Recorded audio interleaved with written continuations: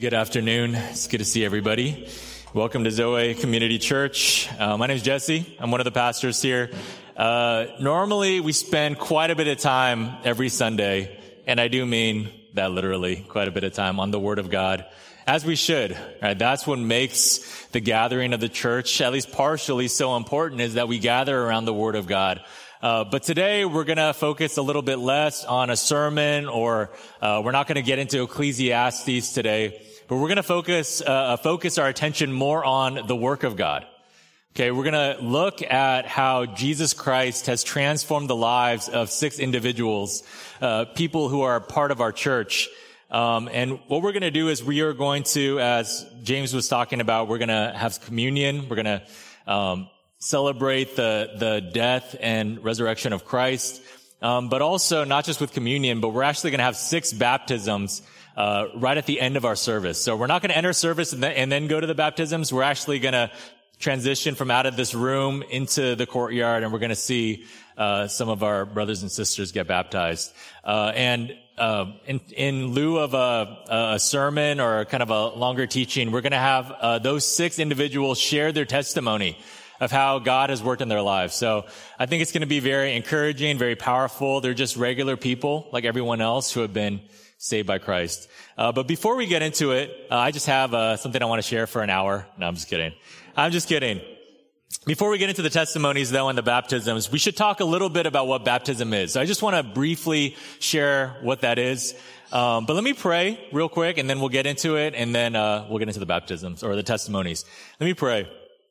Father, I pray, God, that you would be glorified during this time. I pray, God, that you would help us to understand what baptism is. God, it's an amazing thing that we get to partake and celebrate people's new birth and new life in Christ. And I pray, Father, that as we witness these brothers and sisters going down into the water and coming back up, God, I pray that we would really take in what it all means, what it symbolizes, God, that you are the one who could take us from death to life. God, that you can take us out of our old lives and walking away from you, and you can bring us toward yourself by grace. That you could give us new life, new hope, new meaning, real meaning and purpose in everything that we do. God, I pray that as we spend a little time in your word and as we reflect upon the gospel, God, that you would do something in our hearts, God, that you would remind us of our salvation, or if we're not Christians and we're just checking it out or just visiting to see a friend get baptized or something like that. God, I just pray that you would do a work in every heart here. Pray these things in Christ's name. Amen. Have you ever seen a baptism before? You probably have, right? Maybe it was here, but if it wasn't here, maybe you saw baptism at like a friend's church, or maybe you went to Roman Catholic baptism where they baptized like a little kid. I remember during COVID, they had like a priest shoot a super soaker at this baby as a baptism. That was maybe it was Anglican, I don't know, but it was interesting. Every denomination, every kind of sect of Christianity, every church even practices baptism a little differently. So I think it's important for us to not assume anything and to actually get to kind of what baptism at its root, at its heart, what it is. I remember, so I grew up Baptist, and there's a certain way that Baptists practice baptism. It's in the name, right? So, you kind of put on like a robe or something, and you get into what they call a baptismal. Like a lot of times they have it like built into the front of the sanctuary, and then the pastor like gets in there with you and he dunks you in, right? And then pulls you out of the water. But I remember when I was younger, I got invited to my friend's church. It wasn't a Baptist church. And this person was getting baptized, said, please come on out. So I thought I knew what to expect. And I showed up, and there's no tub of water or anything. And then my friend kind of shares a little bit. And then something happens where like, the pastor was like waving his hand over my friend. And then that was it. That was the end of the service. And I asked, when is the baptism going to happen? But what I missed was they had just sprinkled some water on my friend's head. And, there's some right ways and some wrong ways to go about baptism. I'm not saying that's necessarily the wrong way. But all in all, it's less about the mode of baptism, right? How deep the water is, or what kind of clothes you're wearing, or whatever that might be. You could be wearing American flag shorts. That's okay. It's less about the mode of how you practice this ordinance and more about what it actually signifies. Okay, why is baptism so important? Why do Christians venerate it so much? So let's start with the Bible, Matthew chapter 3. This is the first time in the New Testament that we see what we call baptism in the New Testament. Matthew chapter 3. Starting in verse 1. So Matthew is the first book of the New Testament. You just go to the New Testament, go to chapter 3, verse 1. And this is where John the Baptist, okay, the baptizer, this is where we are introduced to him. Matthew 3, verse 1. In those days, John the Baptist came preaching in the wilderness of Judea, repent, for the kingdom of heaven is at hand. For this is he who was spoken of by the prophet Isaiah when he said, the voice of one crying in the wilderness, prepare the way of the Lord, make his paths straight. Now, John wore a garment of camel's hair and a leather belt around his waist, and his food was locust and wild honey. Then Jerusalem and all Judea and all the region about the Jordan were going out to him, and they were, and you can see it right here, and they were baptized by him in the river Jordan, confessing their sins. So John had a preaching ministry. He was telling people to repent of their sins, to change their life, to turn away from who they used to be, and to turn to God. But a big part of his ministry wasn't just teaching or preaching. It was actually baptizing. He called people to come out to the river, to hike out of the city, to go to the river Jordan, and to be baptized by him in the water. And the word here in Greek for what John was doing is baptizo. That's where we get the word baptized from. It's a Greek word. And what it means, or what it meant then, was to wash, okay, or to plunge, or to dip, or to purify. It's this idea of cleansing who you are completely. And what John was doing here is he was actually taking these people who wanted to get baptized and putting them in the water, and they went fully submerged into the water, and then they came back out. Okay, now again, it's not necessarily illegitimate to sprinkle someone with water, but that is not originally what baptism was. Okay, John didn't have a super soaker or anything like that. He sent them in the river and then pulled them back up. That's what John was originally doing, full submersion. It's what the word baptizo implies. So that's what he was doing. The question is why? And I have 2 short points for you. Why do Christians do this today? What's the point of doing this water cleansing kind of thing? 2 points. 1, baptism is a picture. And then 2, baptism is a proclamation. So first, baptism is a picture. And this is important. Okay, baptism is something you're supposed to see. You're supposed to witness. Now, as James read in the scripture reading, people were commanded to be baptized. Okay, baptism is a precept. The Bible does talk about this. Jesus sent his disciples into the world to baptize and make disciples. Baptism is part of the ministry of Christianity. At the same time, baptism is also a pattern that we see in the book of Acts. So in Acts, the history of the early church, we see people, they don't know who Jesus is, but they hear about Jesus. They believe in him. They want to turn away from their sins and place their faith in Christ. And everyone who evangelizes to them, the apostles, they say, okay, repent, believe, and be baptized.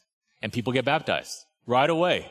Oftentimes, they would just see, a little pond by the side of the road, and they would get baptized because baptism was just part and parcel of becoming a Christian. So it's a precept, it's a pattern, but it's also a picture. It's a picture. That's the reason why baptism is so important. We've been going through Ecclesiastes as a church. It's a book in the Old Testament. And the message of Ecclesiastes is that life under the sun is vanity. Okay, it's kind of a little bit of a downer book. I would say it's a realistic book. But what the preacher of Ecclesiastes, the guy who wrote it, what he's saying is, I found everything. Right? I've gotten everything that I've wanted. I pursued all the things that my heart desired. He was a king. He had the resources and the means to buy whatever he wanted, to build whatever he wanted. He was successful in life. All the things that we kill ourselves for, right? Trying to be a success, trying to get ahead in work, trying to have people remember our names. He got it all, and he realized that none of it really mattered in the end. It was all vanity. If you get everything that you want, you'll still feel empty at the end of the day.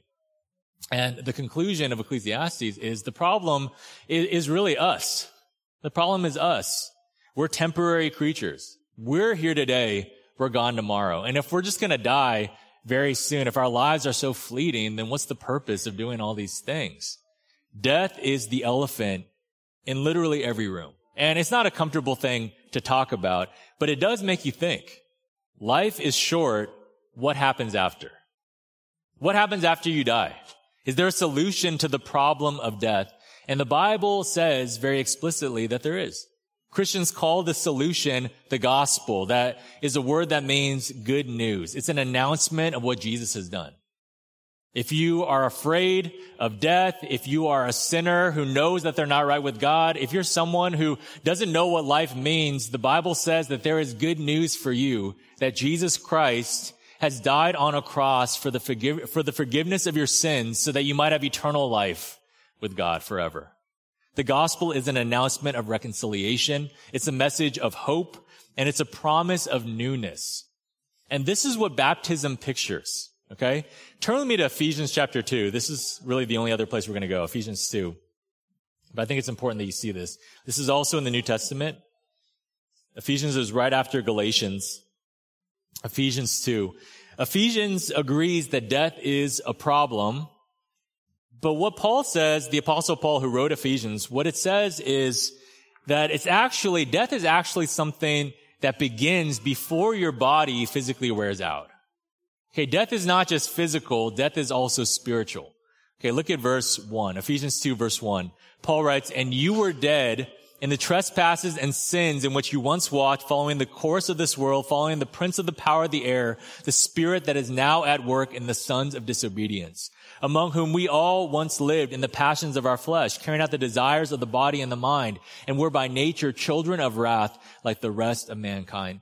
The Apostle Paul is laying out the problem here. He's speaking to the Ephesian church, Christians, but he's talking about who they were before they became Christians. Just who human beings naturally are. He says we're dead. We're alive, but we're dead. We're alive physically, but we're spiritually dead. He says, you were dead in the trespasses and sins in which you once walked. Spiritually, our sin murders us. The sins we commit, they kill our relationship with God. They damn us to hell. And the problem is even worse than the bad things that we do. Paul is talking about who we are by nature.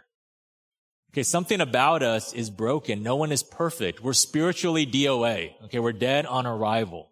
We just carry on the desires of our bodies and our minds. And he's really saying this is just how naturally human beings are. We just do what we want to do. But is there more to it than that? Is there more than just living for whatever feelings that I have, whatever desires that I have, living just for me? And even when we try to live for something bigger, our pride or our vain ambition or whatever gets in the way, Paul is talking about all of that. Just kind of the brokenness of humanity. Our worst enemy is ourselves.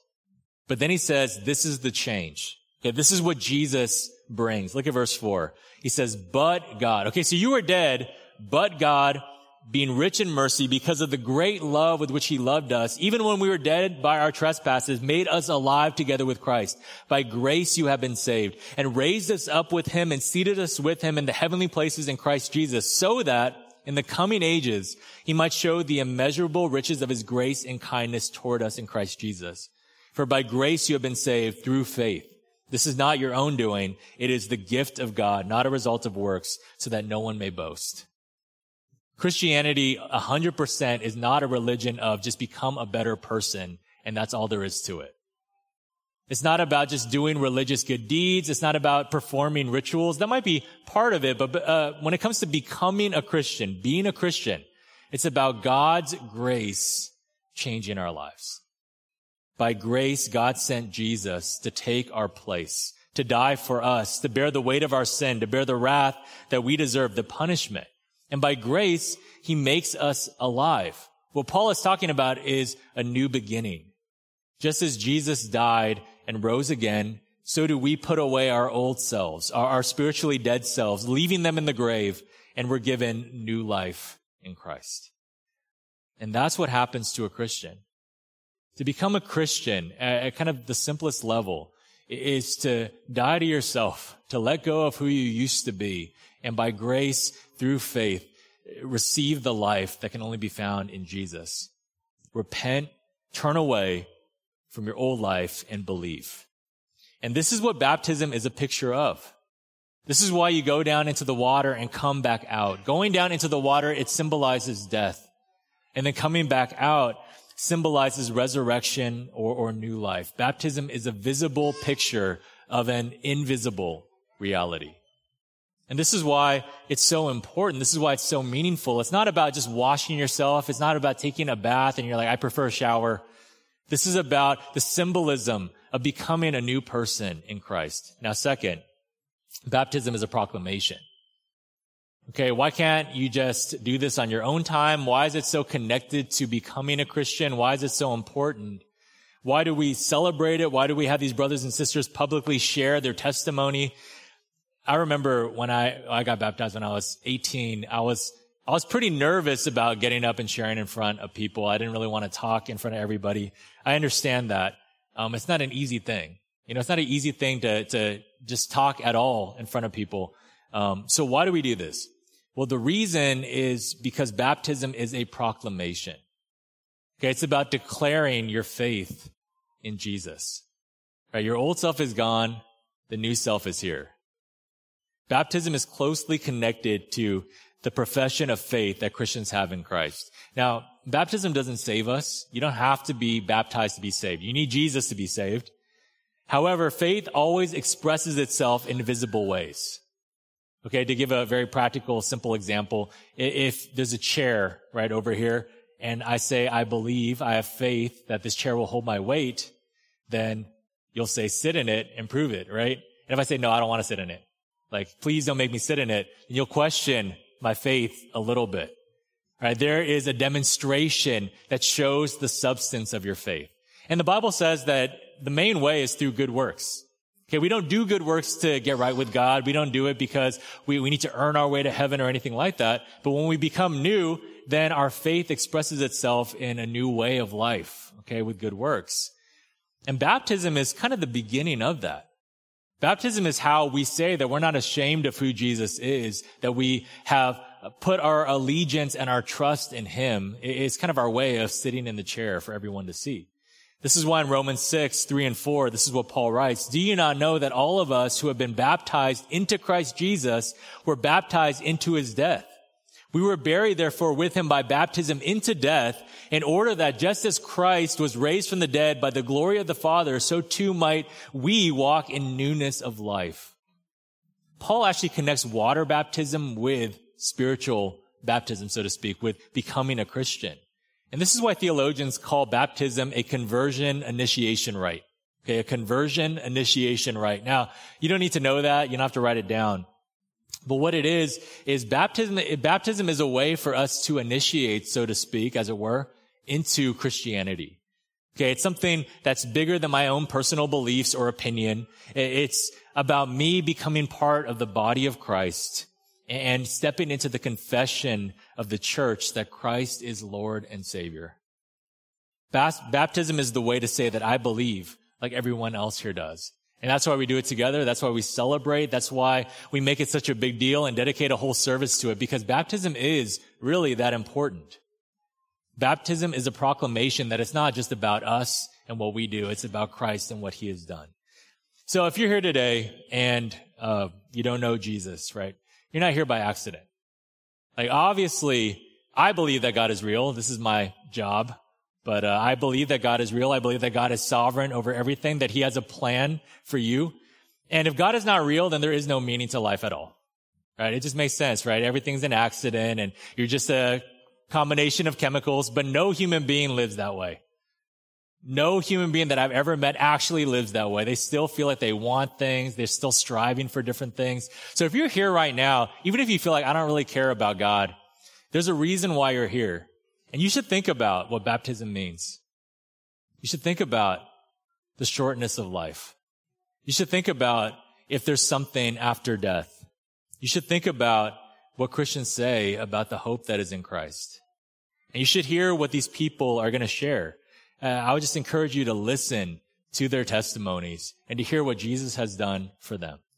So let me pray for us, and then we'll invite the first testimony to begin. Father, thank you for this time. I pray, God, that you would use it, and we praise you for your work in our lives. God, we know it's all by grace. Praise in Christ's name.